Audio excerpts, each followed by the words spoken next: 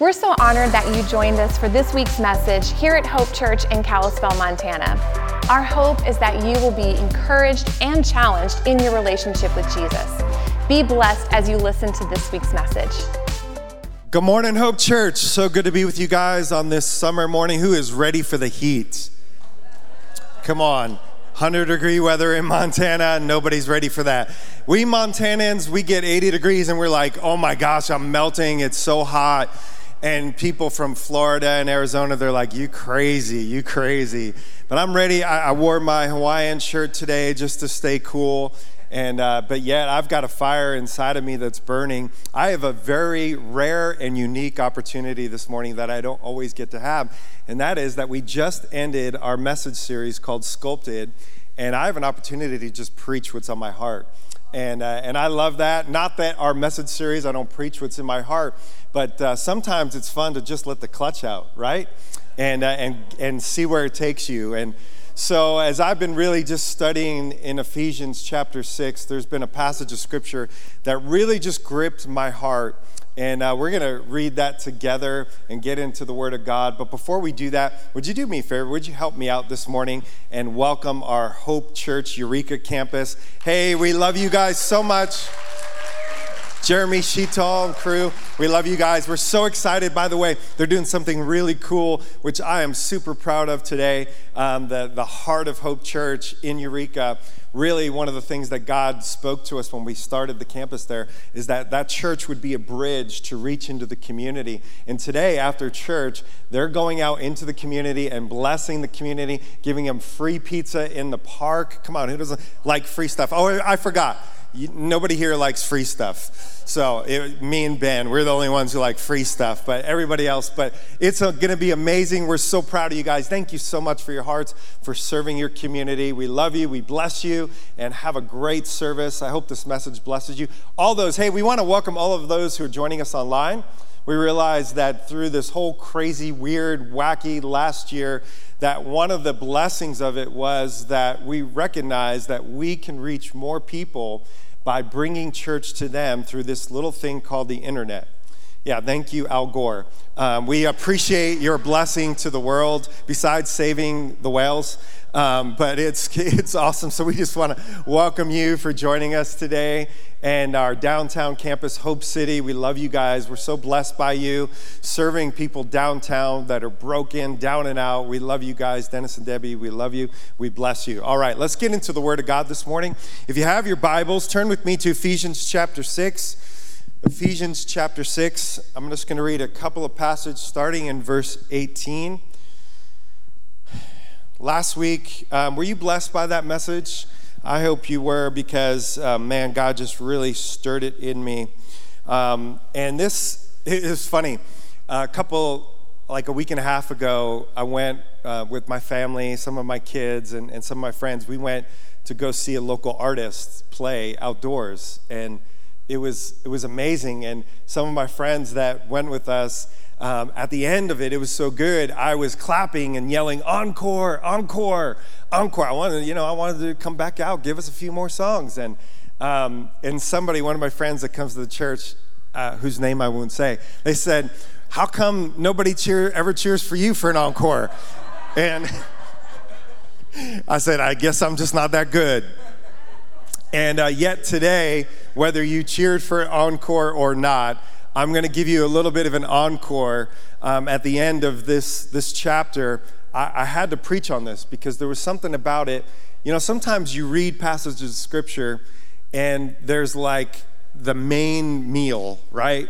And in Ephesians chapter 6, I think we would all agree the body armor that Paul talks about, armoring up, the armor of God, putting on that armor, that's like the main course. Oftentimes we can miss the appetizer or the dessert because we skim over verses, and yet there was a couple of verses here that we're about to read that just gripped me big time, and I hope it grips you big time this morning. And so let's get into it together. It says this: This is Paul, the great apostle Paul speaking. He says, and pray in the Spirit on all occasions. This is after he encouraged us to put on the full armor of God. And now he's encouraging us in this thing called prayer. This is what ties it all together. It's what makes it work. He says, and pray in the Spirit on all occasions with all kinds of prayers and requests. One translation says prayers upon prayers. I love that. Stacking prayers. With this in mind, be alert and always keep on praying for all the Lord's people. And pray also for me. This is why you need to pray for your pastor. We need more prayer than anybody. Pray also for me, Paul's saying, that whenever I speak, words may be given to me so that I will fearlessly make known the mystery of the gospel, for which I'm an ambassador in chains. Pray that I might declare it fearlessly as I should. Let's pray together. Father God, we thank you for your word. God, I thank you that today is the day that you've made. We will rejoice and be glad in it.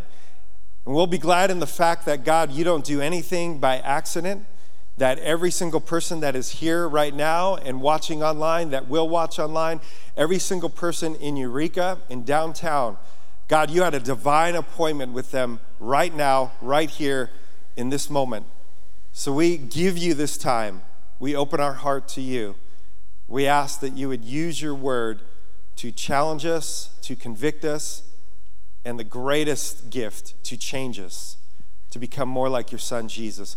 Father, I want to lift up the great nation of the United States of America to you. God, I thank you that we have the honor and privilege to live in this great country.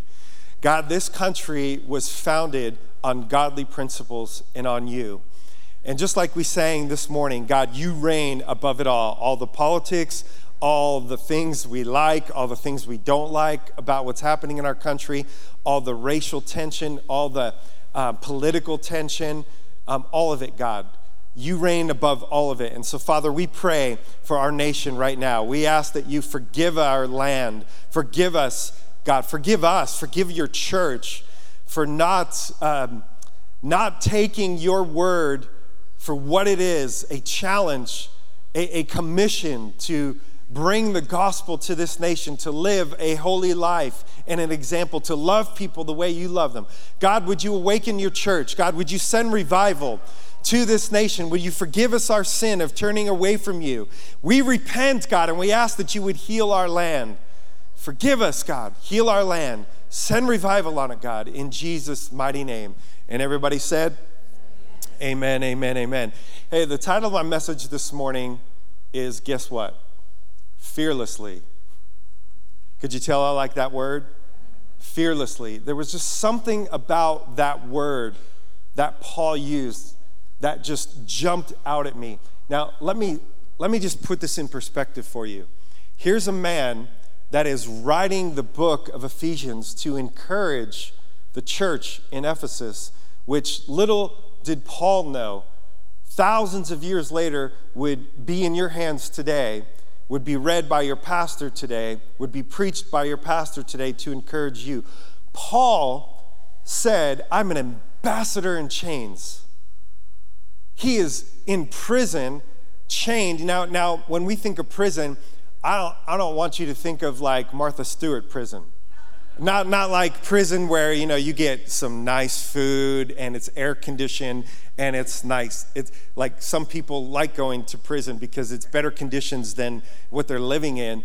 And this isn't that kind of prison. Let me give you a description of that prison that Paul was in. It's like a hole that they drilled into the ground, underground, that is dark. There's no windows.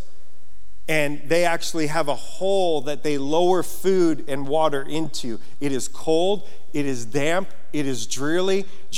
It is a hopeless place. It is meant to break you. It is meant to break your will. It is meant to literally kill your spirit. And yet Paul is in the middle of being chained in a place like that. And he's not praying, God, he's not asking the church in Ephesus to pray for him that he would be delivered out of this prison. In fact, the opposite. He's actually saying, I'm an ambassador in chains. In other words, that God has given me an assignment that these chains represent.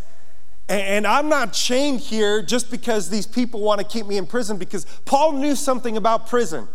This man had been beaten, he had been shipwrecked multiple times, he had been in prison multiple times, and we know that if God wanted to get him out of that prison, he would have got him out of that prison, because we know that he was in prison. And him and Silas, when they prayed in Acts chapter 16, that God heard their prayer and he heard their praise, and at midnight, that their prayer and their praise broke something. And God shook the ground, and the Spirit of God shook the ground, and their chains fell off, and the gates of the prison. So we know that God could deliver him. He knew that God could deliver him. And he wasn't asking for prayer to be delivered. He was actually asking for prayer to be fearless, to be bold in what God had called him to do, recognizing that his circumstances weren't holding him back from what God called him to do, that the only thing that could hold him back from doing what God called him to do is this thing called fear. And it struck me so hard, and I started asking and even questioning in my own life, what is in the way between my calling, what God has called me to do, and why I'm not fulfilling that more of that calling is this thing called fear. And so I started asking God, what are the things that I fear in my life? Because here's what I want us to get. That word fearless, actually in the Greek, is closer to the word for bold. I want to be bold for Christ. I don't want to hold back. But if we're going to be honest with each other, most of us, and I think so much, that when we look at the condition of our country, when we look at the condition and the state of marriage, I'm talking in the church, people. I'm not talking just outside the church. When we look at the state of family, when I started doing research, looking up statistics on mental health, when I started looking at the state of anxiety, and do you know that anxiety has now become the number one mental health problem in America by far? People at night, they can't sleep because they're stressed out, they're fearful, they're depressed. And so what do? We turn to things to help us take the edge off. Just a little drink, pop a little pill, do what we need to do to relax, to take the edge, just to be able to go to sleep. The problem is that might help you get to sleep, but it doesn't help you stay asleep. There's only one thing that does that, and it's this thing called peace. And that peace only comes from being in a right relationship with God. So there's things that the enemy, Paul just got done talking about, that there's the schemes of this adversary, the devil, that is scheming against you, plotting against you. And I believe so much that he will allow us to do this in church all day long. We can be bold in here, we can pray in here, we can praise in here, we can preach in here. But try to step out those doors and preach out there, praise out there, pray out there. And let me tell you what's going to come at you. The enemy is going to come at you because he wants to use fear over you like a hostage that keeps you imprisoned, not like Paul, chained to his calling, but imprisoned to fear. And so if we're going to be a people that are going to live fearlessly, we have to fear less.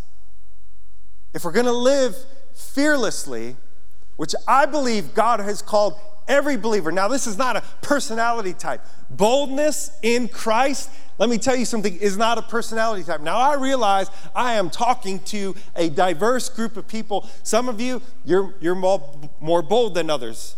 And let me just say, some of you can just tone it down a notch. It's okay. You're a little too bold sometimes, and you got to watch and temper that. Some of you, you might be bold when you need to be. Other times you're not. There's some of us that we need to get a little bit more bolder, especially when it comes to things of our faith. And so I believe personally that if we're going to become more bold, if we're going to become this people that live fearlessly, the first thing that we need to do is we need to really address our fears. We need to get real about the fact that all of us, if we're going to be honest with each other, we all fear something.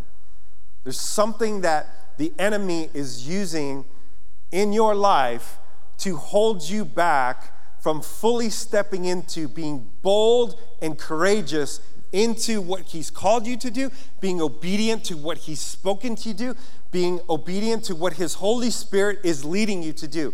And so here's where the journey begins. I love David was such a real man. I believe he's a model. Now, he was not perfect. He messed up, but he was a real man.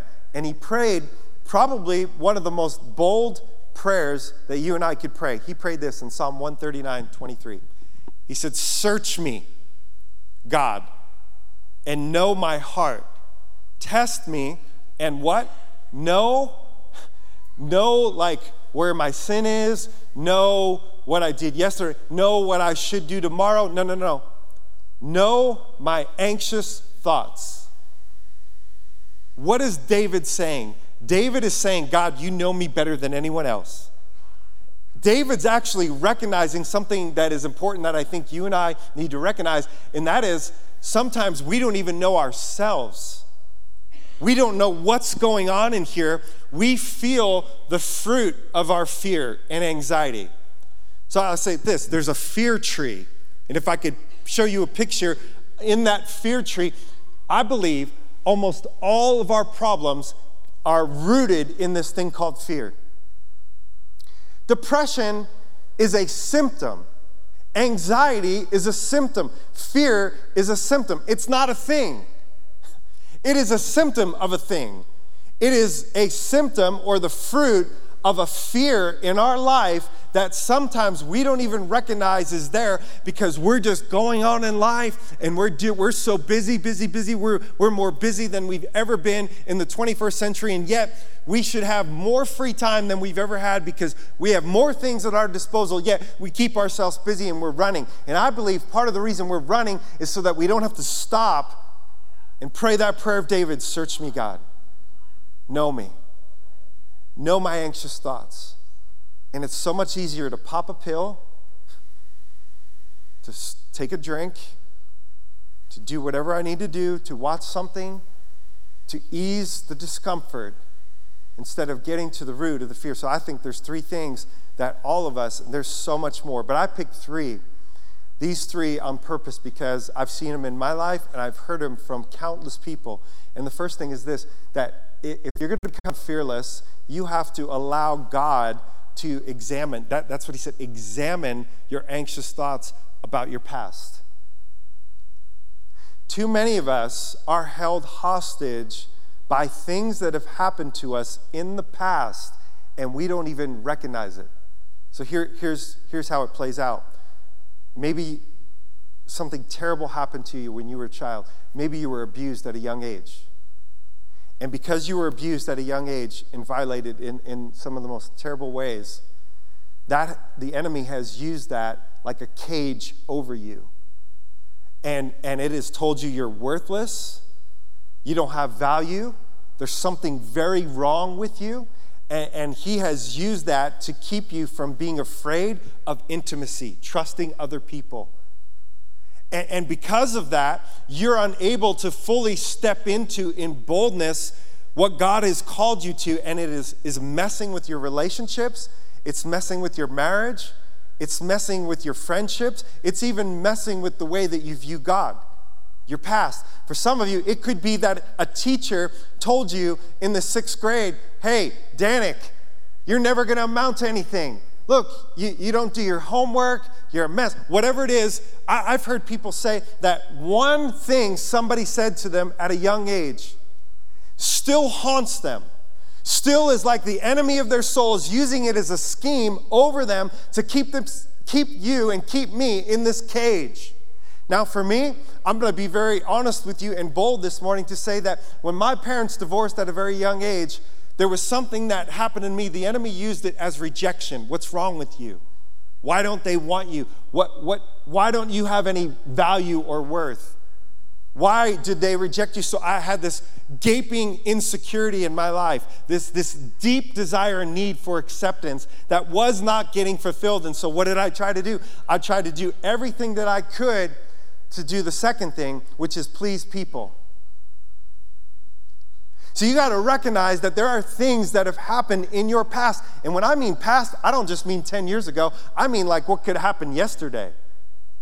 We don't realize. And that's why Paul is trying to make us aware. He's trying to raise our awareness that the enemy is going to come at you and he's going to come at me, and he's trying to use fear over us. And one of the greatest fears that I believe the enemy will use for you to not be bold in your faith is this thing called people pleasing.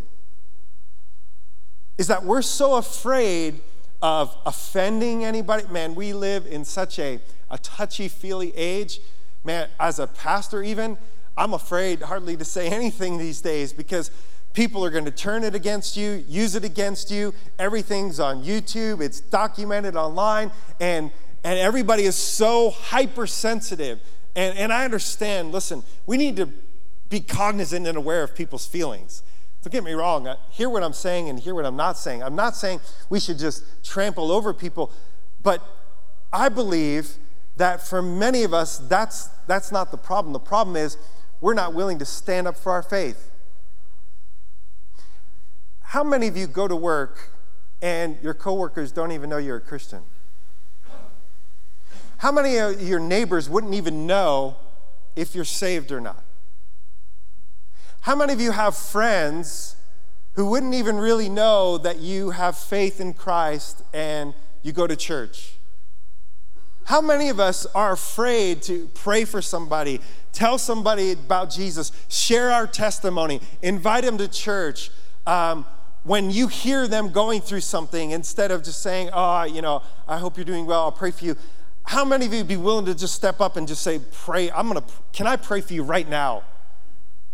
I believe that so much of what the enemy uses to hold us back is to keep us in this cage of fear of people, what other people will think. How many times, man, I've preached my guts out and the Holy Spirit is present at the end of service and it's time to respond to what God just spoke to you, and we'll say, hey, come forward, come to the altar, come up for prayer, and we stay in our seats because we're afraid if we get up out of them and we go to the front, oh my gosh, somebody's going to see, and what will they think of me? How many of us, we're driving too expensive cars, living in too much house, buying too many things just to give this impression on other people that we've got it together, I've got money, I'm okay, I'm living at a certain status. How many times have we said something trying to be really smart to impress somebody around us? We wear clothes, we do things, say things, put things on social media just because we want people to like us and we want praise from them. And I think that unless the people of God start worrying more about their purpose than pleasing people, unless the people of God start being more concerned about pleasing God than we are about pleasing people, we are in trouble and we are dead in the water already. We need to be fearless.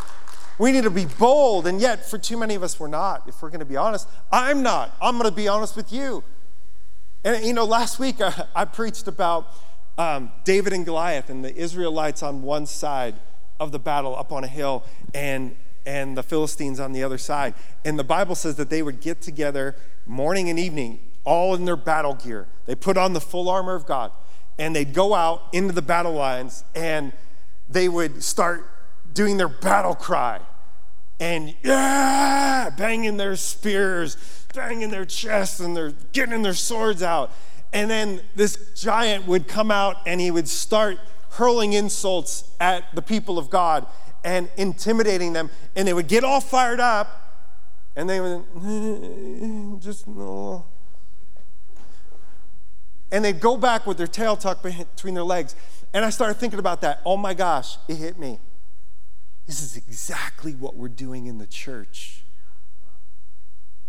We come to this place and we pray and we shout and we sing praise together about how awesome our God is and how much He reigns. and he reigns above it all, and he's powerful, and we hear messages that challenge us and inspire us. And at the end of the service, we have prayer. People pray over us, and then we go out those doors, and we go to work the next morning, and we keep it to ourselves. We go to the store. We see somebody hurting.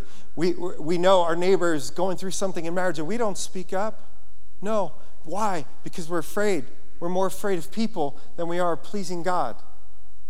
John 12:42. Now, this is nothing new, mind you. The Pharisees, this group of people, the religious leaders of the day who were waiting for the Messiah to come. He shows up and is doing miraculous miracles and all these things, and yet they're having trouble believing him, and it's actually following the scripture that they know. There's all these prophecies about Jesus, and he shows up and he's fulfilling them, and yet they're denying them. Why? I'll tell you why. Because they were too afraid of losing their social status. There were even some of them that believed and wanted to believe, but they couldn't let themselves. If you could put that scripture up. It says this in John 12:42. Yet at the same time, talking about these Pharisees, many even among the leaders believed in him, meaning Jesus, but because of the Pharisees, people, they would not openly acknowledge their faith for fear they would be put out of the synagogue. For they loved human praise more than the praise from God. And I'm afraid that for too many of us, we could preach on how Ephesians 2:10, we are God's masterpiece. He's given us a calling. He has got plans for us to do. We could get on the armor of God, and we can never fully step into it, because as soon as we step out into it, our enemy comes in like a flood and says, I'll let you come to church, and I'll let you do this and hoop and haw and all in here, all you want. You come every day of the week. You come morning and evening if you want. But don't you dare step out those doors and come on my territory, because when you come on my territory, now you pick the fight. And I'm telling you, if you didn't hear anything last week, it's time to pick a fight. There's sometimes you turn a cheek. There's sometimes you turn a table. The third thing is this: problems. The enemy will use problems in your life to put fear on you. Now, what I'm talking about here is something that I've seen in my own life. There are certain things that are out of our control, and there are certain things that are in our control. Too many times, I have not taken care of things in my life and neglected them, and they've become a problem because I haven't been diligent, I haven't been faithful with an area in my life. And this could be spiritually, it could be practically, and because I'm not taking care of things in my life, they become a problem. And then the enemy uses those problems as a cage of fear over our life. Let me give you an example. I don't pay my bills. I don't pay my electric bill. I don't pay it for 2 months. All of a sudden, you're home like I was last night, and it's hot, and your electric goes off. It gets cut off. That's a problem. And now, because you allowed that, you weren't diligent in that problem, now the enemy is holding over you fear of, man, I failed, I blew it, I messed up. Here's a bigger one. You start to feel something, a pain in your side. And you say, no, it's just a little pain, it's no big deal. And so you keep going on. But in the back of your mind, the enemy starts coming in and telling you, ooh, that could be really bad. Remember your friend who started with a pain there and he ended up with liver cancer and he died? That could be you. And he starts to put fear over you so you don't go to the doctor because you're too afraid, because you don't want to know what the possibilities could be. And so instead of addressing the problem, you shy away from it because of fear. Some of us, we've been too afraid in our marriages. We know something's not quite right, but we're afraid to really address it because we're afraid of what that might mean for our marriage or what it might mean for us. And so the enemy keeps us in fear of addressing it. We've got something, something isn't right in a relationship, a key relationship in your life. Something isn't right in the church, and there's a problem. And yet, because we're not willing to address it and trust God with that problem, no matter the outcome, the enemy uses it like a cage of fear. And let me tell you that God has not given us a spirit of fear. I love this scripture in 2 Timothy 1:7 as Paul was trying to pass on. He's in chains again. He's in prison. And he's trying to encourage young leader Timothy. And this man, he tends to be, we gather from scripture, a little timid, not forthcoming. Probably he's called as a leader to address some things in the church that he's not addressing. And Paul knows this is going to be a problem for you unless you get some boldness in you. And I don't think it was just for Timothy. I think it's for us right here today, every single one of us. He said, for the Spirit of God does not give us or make us timid. Paul's reminding him, timidity, fear, that doesn't come from God. That is not from God. So any area in your life that you're fearful, that you're anxious, I want you to hear this clearly. It is not from God. God did not give that to you. There's only one source that comes from. It's his greatest weapon, and that's the enemy. That is Satan himself. For God did not give us a spirit of fear. But what did he give you? Let me tell you what he's given you, because it is amazing. He's given you power. If you are a Jesus-following, surrendered to God, son or daughter of the Most High, he's put his Holy Spirit inside of you. We read in Ephesians that the same Spirit that rose Jesus from the grave is alive in you. That means you've got a power source. You've got more power. You have more power in you than you actually know. But the problem is we don't tap into it because we stay in this cage of fear. He's also given us love. Love. Perfect love casts out all fear. This is the love that I was talking about this morning, where in the Bible it says that God put a banner over you, a label. Do you know what God's label over you? Do you know how he sees you when he looks at you? There's this banner that everywhere you go, any place you are, that all the time, there is this banner of you of love and acceptance. You're my son. This is why Paul made it clear that God adopted us as sons and daughters. I love that he adopted us, because that means he chose you. When you adopt somebody, you say, I want that one. She's mine. He's mine. I'll take him. And I love the fact that our God doesn't adopt the perfect people in the world.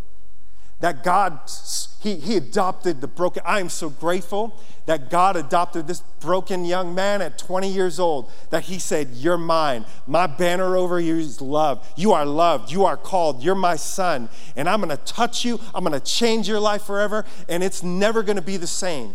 But I've got to remove some fear off you. And for me, it's experiencing and encountering. That's why Paul said, you got to not just know the love of God, you've got to encounter the love of God. It can't be just head knowledge. You have to experience it. When you experience it, it sets you free of love, and a sound mind. Do you know that when we try to please other people, this is so fascinating to me. I love Dr. Caroline Leaf. She's done a lot of research. She is a Christian neuroscience scientist, and she's done a lot of research on the brain and how it works with the Bible. And it's just amazing to me. But she says that when we are trying to be accepted by other people, what happens is we try to become something that God didn't make us to be. We step out of our true identity and our true self, and we put on a false self and a false identity. So that means we could come to church and be one person, and we could go to work and be somebody else. We could be out with our friends and be somebody else, and when we're with our wife or family, we're somebody else. And what happens is, it's like James says, you become a double-minded person. And this messes with your mental health and well-being, because you're like living two double lives. You're not fully living in the calling and your true nature and identity in Christ, and it weighs on you and pulls on you. And James said a double-minded man is unstable in all his ways. And we have to recognize, man, I am tired of living a double life. God, I want to live a life of integrity. Integrity means wholeness, that I'm the same person I am in church as I am at work. I'm the same person as I am around my family as when I'm out with the fellas. I love Mark Batterson. I love his writings. He's an amazing author, amazing pastor. I love what he says. in his book, All In. He says this, I love this quote, Jesus didn't die to keep us safe. He died to make us dangerous. Faithfulness is not hiding the fort. Faithfulness is not, holding the fort. It's storming the gates of hell. The will of God is not an insurance plan, it's a daring plan. The complete surrender of your life to the cause of Christ isn't radical, it's normal. See, we got to readjust.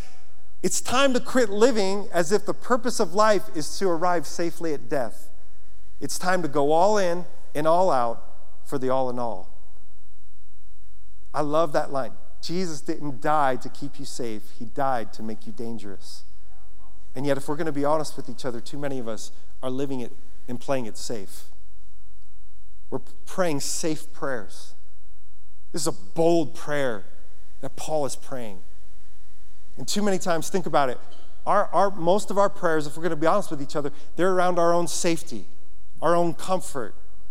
God help me. God bless this Chick-fil-A meal with the waffle fries and the amazing frosted lemonade after. God, would you please heal my kitty? Heal my kitty. My kitty had a little diarrhea last night. God, would you just heal kitty? Let me tell you something. God doesn't want to just heal your kitty. He wants to turn you into a lion. He wants to get boldness back in our prayers.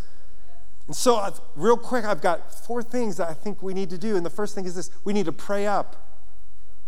Pray up. What I mean by that is too many of our prayers are too low. We're praying on too low of a level. We're praying on too earthly a level. We got to raise the expectation of our prayers, because we're not just praying to some Buddha statue. We are praying to Almighty God, the creator of heaven and earth.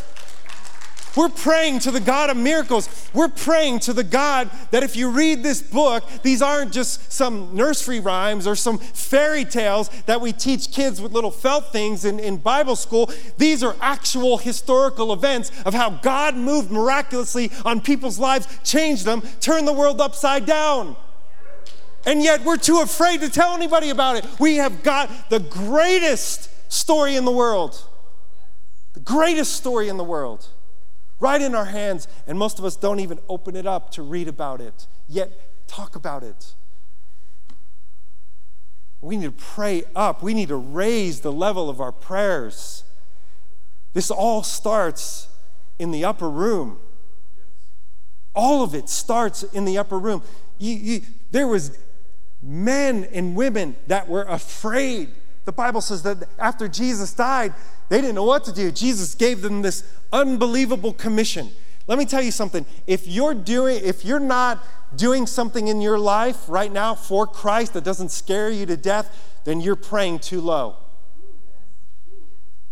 Man, there's some times that it shakes me to get up here and preach to you like this. There's some times that it shakes me that God has given me some visions. I mean, you heard about what we're doing in Evergreen Junior High. It shakes me. There's been times where we almost lost the church in Eureka if it wasn't for faithful people there. And God gave us a vision, and it scares the heck out of me. We don't know what we're doing. We don't know how to plant a church in Eureka. Don't know how to do that, but God does, and we got to act in faith and step out and pray up, pray big, bold, audacious prayers in faith, because that's the God we serve. I wonder if God is insulted by the level of our prayers. We say we're waiting on God and we're waiting on revival. What if God is waiting on us? What if He's waiting on us to step up and to get bold and be fearless and live fearlessly and start proclaiming the gospel? Just like Paul said, I'm in chains, but my chains cannot hold me back. Do you know what he did while he was chained? This is so cool. They would.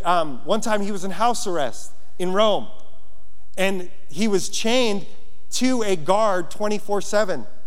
So he said, all right, this is how you want to roll? This is how you want to get me? I'll teach you. And he got in that guard's ear and he would proclaim the gospel boldly. I'm telling you, And guess what? They started getting saved. How do we know this? Because we know that even in Nero's own household, the very enemy, Rome, that was trying to kill Paul, suppress Paul, keep the message from spreading, spread in his own home and into his own family, and those family members were getting saved. Someday the whole nation of Rome would turn and make Christianity, it's religion for the nation. But it would never have happened if Paul was, I guess I'm in chains and I can't really do anything for Christ. We think our circumstance, listen, some of you think your circumstances are holding you back from fulfilling your calling, and God is saying, no, why don't you just do something with your circumstances and start using them for the calling right now, and stop looking at it as a limitation and start using it as a proclamation that God is with me. He hasn't left me. He hasn't forsaken me. He's not only going to get me out of this. I mean, Paul said, you know what? I don't know what's better for me, if I die in these chains or if I continue on. He's like, it'd be better for me to just go to heaven right now and call it good. Peace out, Paul out. I did my part, I'm good. But he said, it's actually better for you if I stay, because I'm going to continue to preach the gospel boldly. Look at this. But you will receive, Acts 1:8, but you will receive power when the Holy Spirit comes on you, and you will be my witnesses in Jerusalem, all Judea, Samaria, and to the ends of the earth. See, Jesus was telling him something that you and I need to be reminded of, that we will never be able to step into what God has told us to in obedience without the power to do it. God just doesn't tell you to do something. He actually gives you the power to do it. Isn't that pretty awesome? But it starts in the upper room, and too many of us, we're not going to that room. We're playing around in all the other rooms, the entertainment room, the man cave room, the living room, the bedroom, but we're not going to the upper room. I think it's time for the church to go back to the upper room, to that place of prayer. It says the apostles returned to Jerusalem from the hill called the Mount of Olives, a Sabbath day's walk from the city. And when they arrived, they went upstairs to the room where they were staying. And those present were Peter, John, James, all the disciples together in verse 14. And they all joined together constantly in prayer. Prayer is your power source. When we take time now, I know some of you, I'm going to be honest with you, I've struggled at times in my life in my own personal prayer time. I have to sometimes make myself get on my knees, make myself take a break. There's times where I've gone to the bathroom just to pray a little bit because I need it. I don't mean to give you that anymore. I just go to the bathroom. I'm not going to the bathroom, but you know what I mean.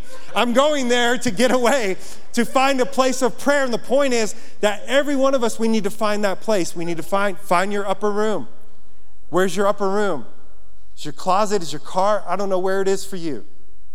But we need to go back to the upper room. That's the place of power. And let me tell you, I think, man, I feel the Holy Spirit just reminded me that in Kings, I think it's 1 Kings 17, that when Elijah, there was a widow who had one son, and the son got sick, and he started having trouble breathing to the point where he died. And the widow came to Elijah and said, "What has God done to me?" And Elijah said, "Give me the boy." And she put the boy in Elijah's hands. And what it says is that Elijah went up to the upper room. And he laid the boy down, and he laid on him. And it says that he spread his arms out like this. And he said 3 times, he spread his arms out like this on the boy. Remind you of anything? 3 times. He breathed on him. It's a picture of the cross.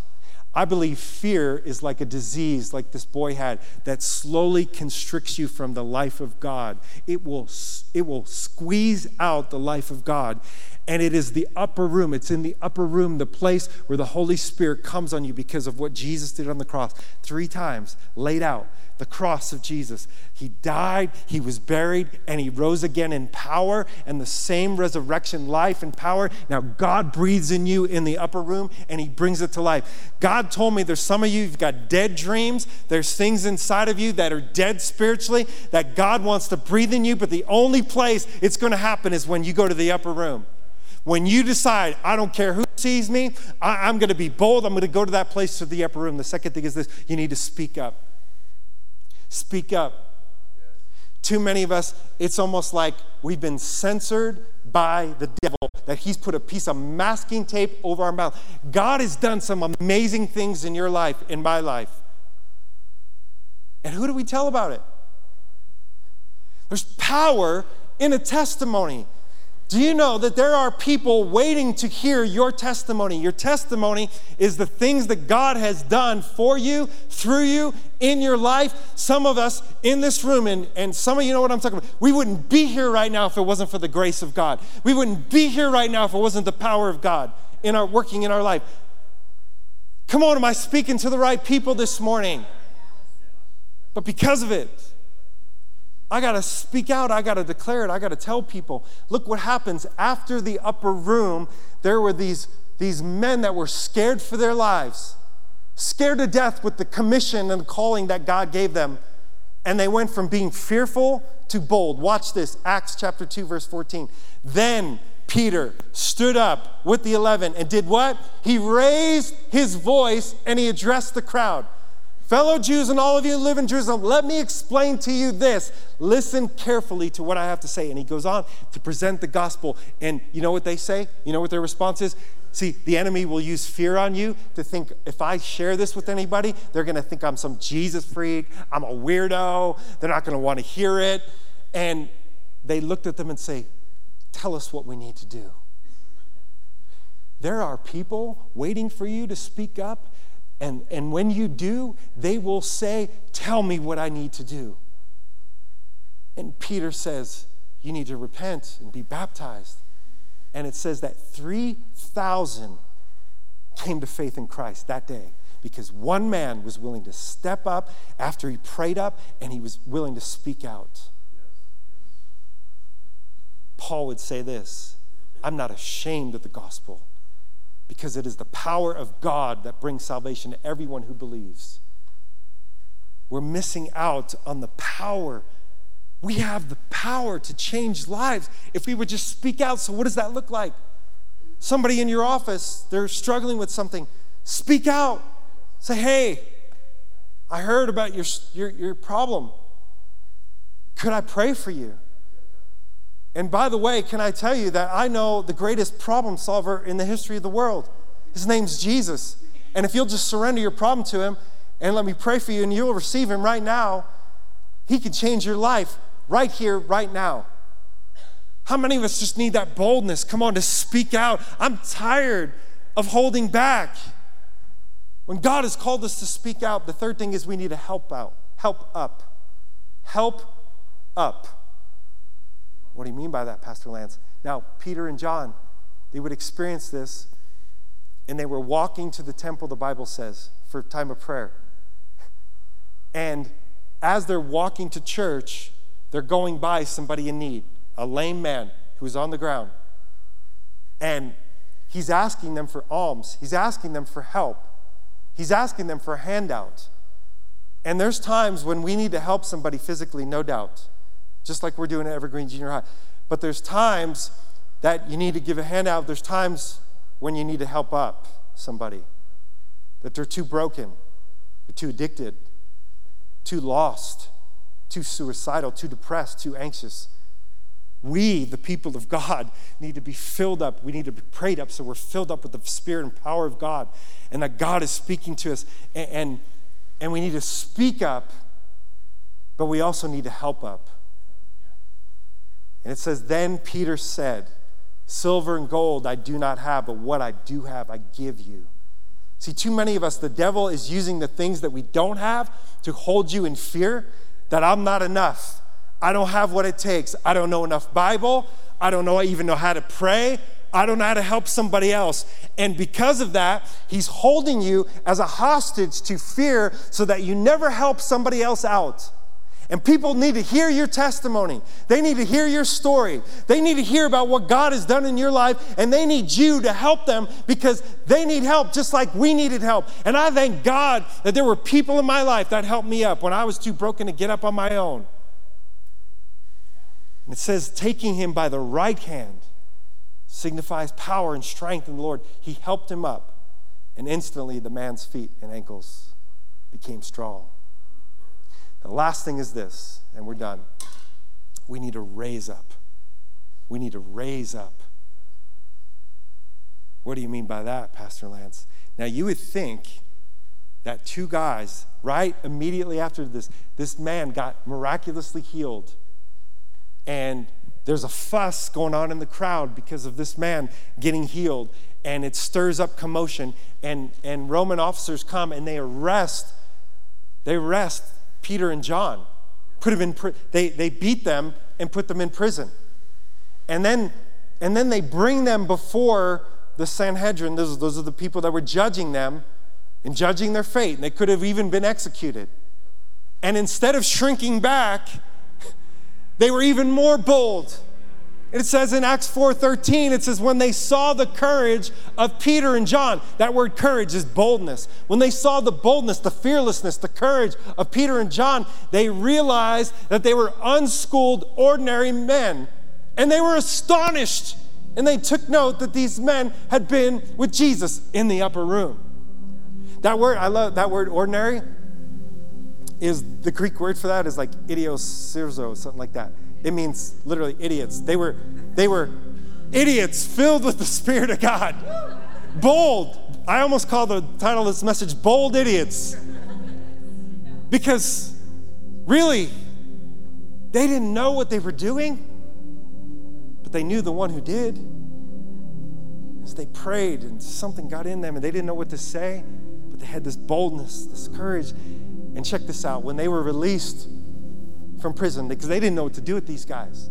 When they were released from prison, it says in verse 23, on their release, Peter and John went back to their own people and reported all that the chief priests and elders had said to them. And when they heard this, they raised their voices together in prayer to God. And listen to their prayer. Their prayer wasn't this, oh God, keep Peter and John safe. God, keep us safe in this home. Help us not to go out and to get beaten and to be thrown in jail and for our lives to be taken from us. Please keep us from that, God. Keep us safe. Keep us comfortable. Provide food for us. That wasn't their prayer. It says they raised their voices. This is where we need to raise our prayers. God, that you would listen to what they prayed. This is what they did pray. Sovereign Lord, they said, you made the heavens and the earth and the sea and everything in them. In other words, you're all powerful. Verse 25, he says that now, or verse 29 rather, skipping down there. Now, Lord, consider their threats and enable your servants to speak your word with great boldness. Stretch out your hand to heal and perform signs and wonders through your name, your holy servant Jesus. And after they prayed, the place where they were meeting was shaken, and they were all filled with the Holy Spirit and spoke the word of God, what? Boldly, fearlessly, with courage. And that's what I believe God has called us to do. And let me tell you, even right here in our midst, even last week, there was a word of knowledge. Somebody, because they'd prayed, they were prayed up. They felt like God was speaking, that somebody had pain in their knee. And that word came forth. And there was a man who came forward for prayer with pain in his knee. And God touched him and healed him miraculously. And it gets better. There was a lady in our Eureka campus. Her mom died of liver cirrhosis because of alcoholism her whole life. It got generationally passed to her. She struggled with alcoholism her whole life.